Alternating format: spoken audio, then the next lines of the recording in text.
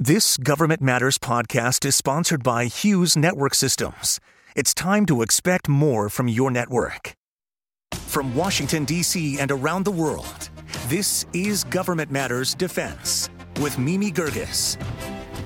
This is Government Matters, the only show covering the latest news trends and topics that matter to the business of government. Today, we focus on defense. I'm Mimi Gerges. Federal News Network reports that the Navy Reserve is overhauling its job structure to determine what will work best for the future of the force. The process has so far eliminated hundreds of existing jobs while also adding hundreds of new positions. Leaders at the Navy Reserve say they're about 80% through the process. Close to 400 members of the Marines have been discharged after refusing to get vaccinated for COVID-19.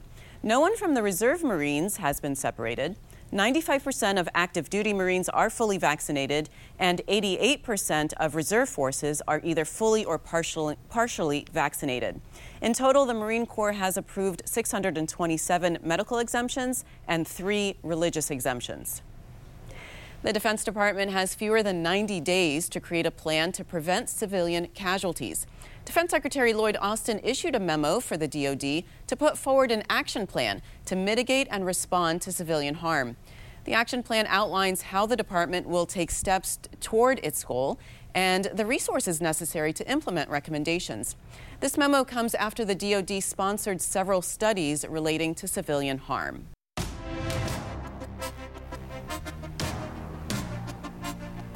After the Manhattan Project that produced the first nuclear bombs during World War II, the National Laboratories were created under the U.S. Department of Energy's National Nuclear Security Administration. Sandia National Laboratories is one of those labs, with its primary site located in Albuquerque, New Mexico. Laura McGill is Deputy Laboratories Director for Nuclear Deterrence and Chief Technology Officer at Sandia National Laboratories. Laura, welcome to the program. Thank you. Happy to be here. So Sandia has been around for over 70 years. Give us a brief history about the country's national labs and Sandia in particular, and why it was created. Okay, well, it's all a legacy of the Manhattan Project that was run out of Los Alamos. And back in 1945, they established the Z Division, which was created to design and build the non-nuclear components for the weapon systems. And so in 1949, that became Sandia National Labs and was part of that legacy that established the National Laboratory System under the Department of Energy, which what became the Department of Energy. So let's talk specifically about the nuclear deterrence mission. How do you ensure the weapons are safe, so they don't go off when they're not supposed to, and reliable, so they're ready when they're needed? Hopefully never. Right. That's exactly what we're shooting for. So the weapons are designed with a strategy and a philosophy of always never, that they will always work when required to and never. And we actually have high levels of reliability that we build into the system with redundant designs and components that are specifically designed to be only used under the authority of the president when needed. And so that's a big part of our core design philosophy. And also part of our strategy as we continue to develop new technologies, we ensure that each new weapon system is even more safe and reliable than the ones that preceded it. So how is testing done for nuclear weapons now? Because we're obviously not detonating them anymore. No, we haven't done any underground nuclear detonation tests since the 1990s. And in fact, the Comprehensive Test Ban Treaty was signed in 1996. But because of all the extensive testing that was done before that, and the data that was collected, we've been able to develop and validate very extensive and comprehensive models and simulations that can allow us to simulate the phenomenon and the effects that we can test our systems against. So what are you doing, Laura, on the modernization front, since some of these weapons have been around for decades? Yes, we have systems that are decades old, as you said. So the modernization program is focused on looking at every year we annually assess the entire stockpile, and we identify areas to improve the reliability and the performance of the systems. So with that, we're able to then embed new technologies to actually give new life to these legacy systems and extend the ability to support them over longer lifetimes. So are you able to talk a little bit more about what those new technologies are? Well, a lot of it has to do with the microelectronics. The original systems used things like vacuum tubes, but now we're using, strategic rad-hardened microelectronics in the parts, which also automatically increases the reliability as we reduce part count, but it also improves the performance of the system as well. So it's essentially taking those new technologies and being able to also account for systems that are life limited, because some of the components that are embedded in our systems have shorter lifespans, and we've been able to take new technologies so that they can be out in the field longer and don't have to come back for recertification for longer periods. And what does it mean for the nuclear stockpile to be, quote, flexible and responsive? Well, so that's part of the nuclear triad. Is we want to be able to prosecute different kinds of targets to protect us against different kinds of threats. And that includes using systems that are either ground launch, like the ICBMs, or the air launch capabilities, or sea launch, that's embedded, in our submarines, ready to be launched at any time. So we have to build in the capability for our system to survive all kinds of hostile environments, not just from the flight environments and the trajectories, but even, intensity in radiation and high energy density shock environments as well. How are you working with the other national labs on the nuclear enterprise, such as Los Alamos, Oak Ridge, others? Oh, they're great partners with us. So we call ourselves the Tri-Labs. And we work with Lawrence Livermore in California and Los Alamos, which is just a little ways up the road here in New Mexico. And we have close partnerships with them. We develop our strategies for our modernization programs, and we work to share our models. And we really work together to ensure that as an entire complex, we are able to deliver the capability. And that also extends to Kansas City, which is the security complex that a lot of the non-nuclear components are built at. So we work with them and the other elements of the national security enterprise to ensure that the final weapon systems meets all its requirements. And because we're working together, we can anticipate all the system interactions and account for them. And Laura, can you tell me a little bit about the workforce you have at Sandia, about how many people work there? Yeah, well, I'll tell you first, it's an incredibly talented workforce. I'm blessed to be here with the brilliant people I get to work with every day. Overall, we have about 13,000 engineers. Actually, we have a lot of remote workers, distributed around the country at this point, but our primary site is here in Albuquerque. We also have a large site in Livermore, just across the street from Lawrence Livermore National Labs, since we work so closely with them. And our workforce includes this whole spectrum of engineers, mathematicians, scientists in every field you can imagine. Because over the years, our work has grown. In addition to the nuclear deterrence mission, we're also doing things in the area of national security, global security. And we will talk about that, Laura, right after this really quick break, okay? Coming next, we'll continue the conversation with Laura McGill about the work of Sandia National Labs and keeping the nuclear stockpile safe, secure, and reliable. Stay with us.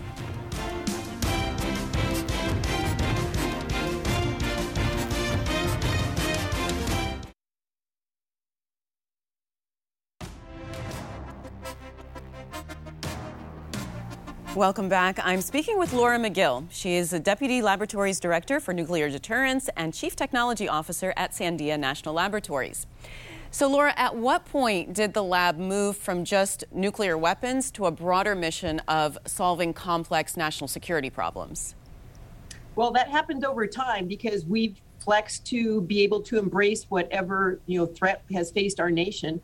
So that evolved over the years to include any kind of security threat to the country. So that's where we expanded from just the nuclear deterrence mission to national security, which includes missile defense and our hypersonic flight test vehicles program, global security, protecting the nation and our allies with systems and security protections on their sites, and including even things like climate security and also chemical, biological, radiological, and nuclear defense, and pretty much any mission that we can bring to bear to serve our country.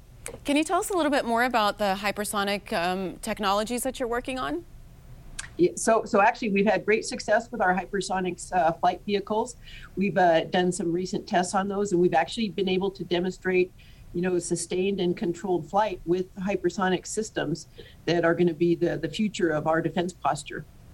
So one of your missions is to respond to national emergencies to help solve complex challenges. What are you currently working on with that respect? Well, we have a number of ways that we respond. Obviously, COVID is the biggest national threat that we've responded to. And, I'm very proud of the role we've served in that. Early in the pandemic, we were able to invoke our high performance computing to do simulations to recognize where things like ventilators and intensive care units needed to be deployed for 3,000 counties around the country. We did all those simulations to help understand what support was needed. And we also actually invented things like, just a very quick design that could be used by any partner to stand up a shelter for health workers to be able to administer tests and vaccines. And what about in the past? Because I understand not only did you respond in the early stages of the pandemic response, but also like oil spills. Yes, we were part of the Deepwater Horizon oil spill response. We helped come up with the solution for how it would be capped and did a lot of the analysis to understand how much of the petroleum products were leaking into the Gulf area. We were also pulled into the Columbia shuttle reentry flight failure to help understand, how the tiles had been damaged. And we also invented some of the technology that was used in future shuttle missions to be able to, after launch, be able to assess the health of the shuttle, the ceramic tiles on the shuttle. So what are some of the one-of-a-kind facilities that you have and operate at Sandia? Mm-hmm. Well, that's part of the fun of working here. The research and development laboratories here are just incredible. Some of the most important ones, especially for the nuclear deterrence mission, are our ability to simulate, and actually not simulate, but actually expose our systems to, high radiation environments. That's our annular core reactor research facility. And we also have our Z machine, which allows us to bring high power and density compressor in time to simulate the shock effects of high energy density physics. And, you talked about how you work with the other national labs. I wonder how you work with DoD labs on national security problems. Oh, they're close partners with us as well. We have partnerships with all of the government labs, including DoD labs and a lot of other federally funded research development organizations, FFRDCs. So we regularly share our simulations and our capabilities, and actually make some of those facilities available on a non-interference basis to be able to develop the technology and understanding of our defense systems. Well, speaking about developing the technology, how do you effectively transition new technologies that you develop in the lab to the commercial sector? Yeah, that's actually a core part of our mission. We specifically don't compete against industry. We do have the ability, because of the brilliant talent we have here and the infrastructure we have, to develop new technologies, which we regularly hand off to academic institutions, government, and industry. One recent example I can give you is in the area of quantum computing. We have the Q-Scout system, which is a quantum computer testbed, which is designed to be open access for any organization, individual or organization, who's doing research in quantum computing, to be able to access the testbed to get reliable qubits to try out their algorithms. And finally, Laura, I know this is something you're passionate about, which is encouraging more young women and girls into the STEM fields. Why is that so important to you, and how do you do that? Yeah, well, it's important to me, one, because I've had such an incredible opportunity through my career to be involved in really important work and fascinating work that's just kept me energized through my whole career. But the other reason is we need all the engineers and scientists and mathematicians we can get. So the more we are able to get out there and engage with students at all ages, especially in their elementary and middle school years, to get them inspired about pursuing STEM careers. And there's actually no better influencer on them than being able to talk with somebody who they can see that looks like them, and who enjoys their work and can talk to them about it in a way that they understand, and get them excited about a career that's going to be exciting and support them for their entire life. All right. Well, Laura, we appreciate that. We appreciate your work you're doing out there in Sandia. Thank you very much. You're welcome. Thanks. Up next, the Defense Department is still operating under a continuing resolution. Straight ahead on Government Matters, we look at the implications of a CR on national security. We'll be right back.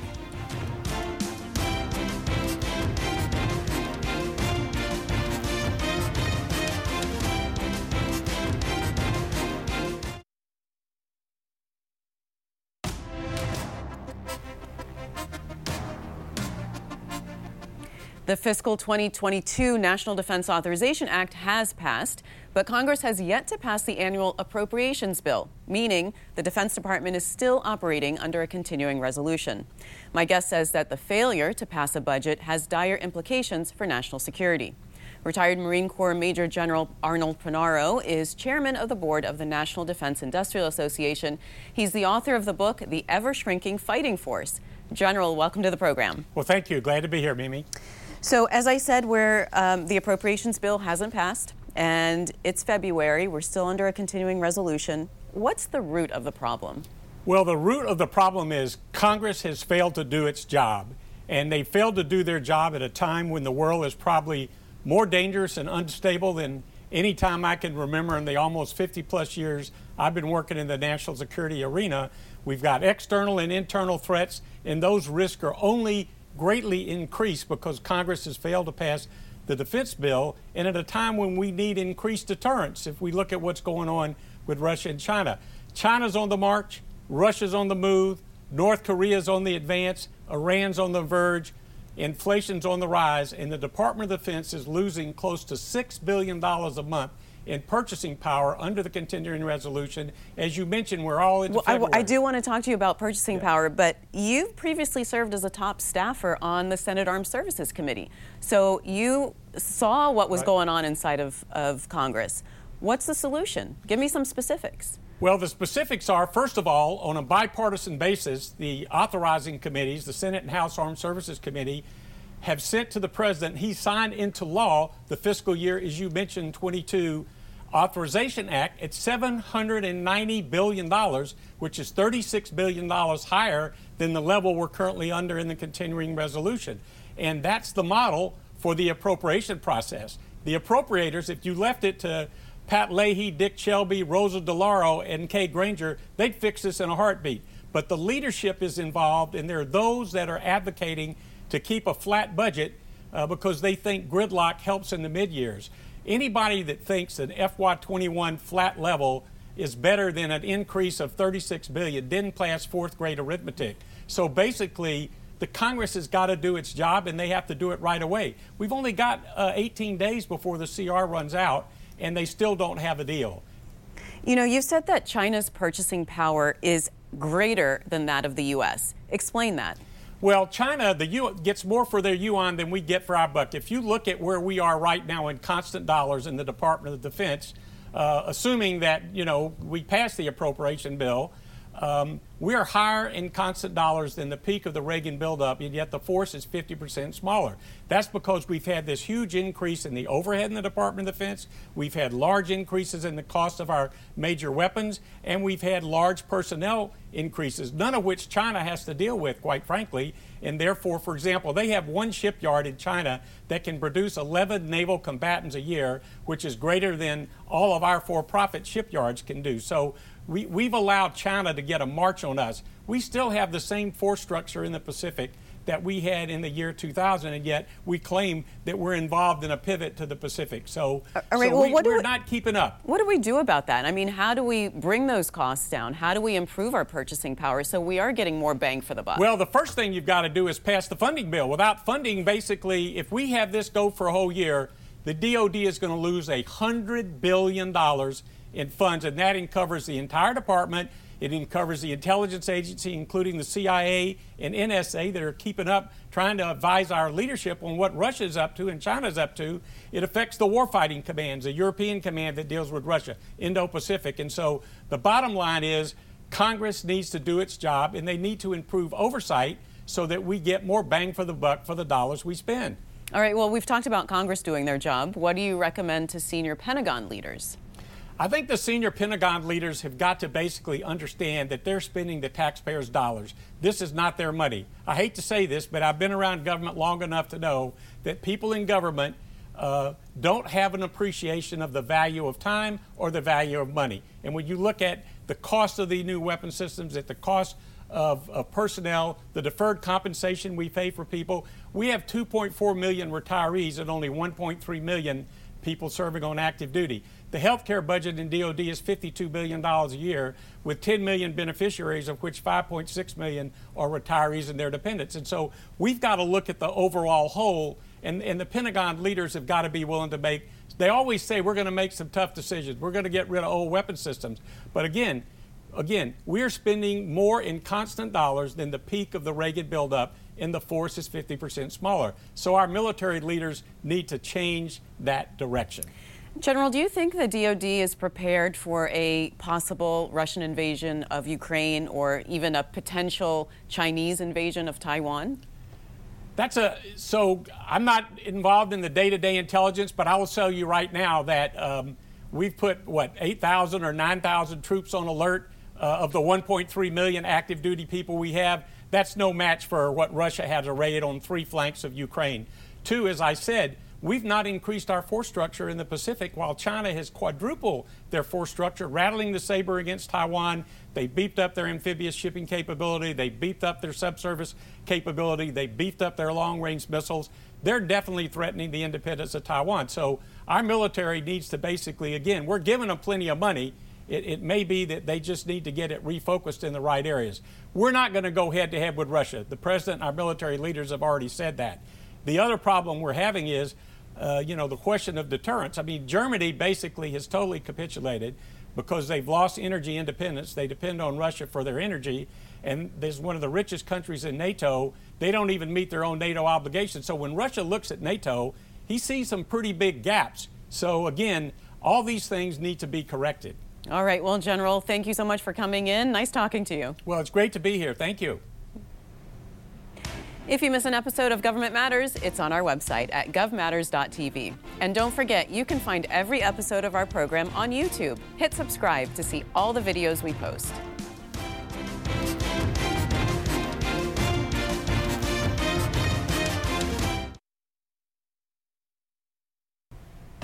That's the latest from Washington. Join me weeknights at 8 and 10:30 on WJLA 24/7 News and Sunday mornings at 10:30 on 7 News to stay plugged in on issues that matter to the business of government. Thanks for watching. I'm Mimi Gerges.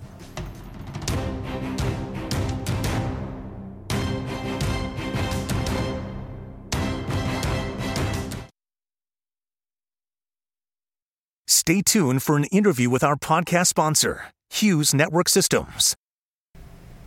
I'm here with Tony Bardo, Assistant Vice President for Government Solutions at Hughes. Tony, welcome. Can you start by just telling me what Hughes does for the federal government? What we do is provide connections. We connect the dots, meaning we use a number of various technologies to connect federal agencies, their locations, their people in ways that are not traditional, meaning that the connections that formed the government networks as we know them today and as we've known them for a lot of years have been through dedicated facilities, dedicated network facilities. We have been taking this different approach to connecting all of our customers through the use of broadband, originally satellite broadband, but now managed networks and managed broadband services that include cable, include DSL, include wireless, include traditional fiber, and satellite, of course. Well, tell me about the HughesNet Gen 5, because that's the largest high-speed satellite internet service. It is. It's a very exciting service. We launched it back in 2016, and even an earlier version of it, which was known as Gen 4, that are called high-throughput satellites. And these are satellite services that took satellite connectivity and speed and capability and capacity to a whole nother level. This is a service that we sell to our consumers. We sell it in a more robust fashion to our industry partners and customers, as well as the government. Well, tell me what you're doing for the federal government with relationship to artificial intelligence and machine learning. We use our artificial intelligence capabilities to drive innovation with respect to customer care, customer delivery, the use of understanding what our partners are capable of supplying in terms of broadband services. And we use them to sort of understand in a proactive way, in a speedy way, what could be predictive behavior of the network, and use that predictive behavior to monitor the networks and monitor the network services. It takes sort of the guesswork out of it because we use the artificial intelligence to give us more information than we would be able to get manually. And I understand, Tony, that you're also working on critical network backup and emergency connectivity for first responders. Obviously, that's going to be more and more of an issue. Can you tell me a little bit about what Hughes does in that arena? Well, we've had a great deal of success in this area, and we've been pleased and honored to serve particularly the FEMA community and the emergency response community with rapid deployment of satellite technologies, where all of a sudden those technologies, because of a disaster, are no longer capable of connecting people. For instance, in Puerto Rico a few years ago during the hurricanes, we deployed hundreds of satellite services throughout the island, both commercially and in support of FEMA's efforts. And in the absence of terrestrial ground infrastructure that was working, satellite was really critical. All right. Well, Tony, thank you so much. Nice chatting with you. Thank you, Mimi. Nice chatting with you. Thanks for listening. Our daily show is produced by Catherine Roloff and Drew Friedman. Christy Marriott leads our technical crew. Our web editor is Beatrix Haddon. Visit govmatters.tv for articles, videos, and more. Government Matters is recorded at WJLA-TV in Washington, D.C. Copyright Sinclair Broadcast Group.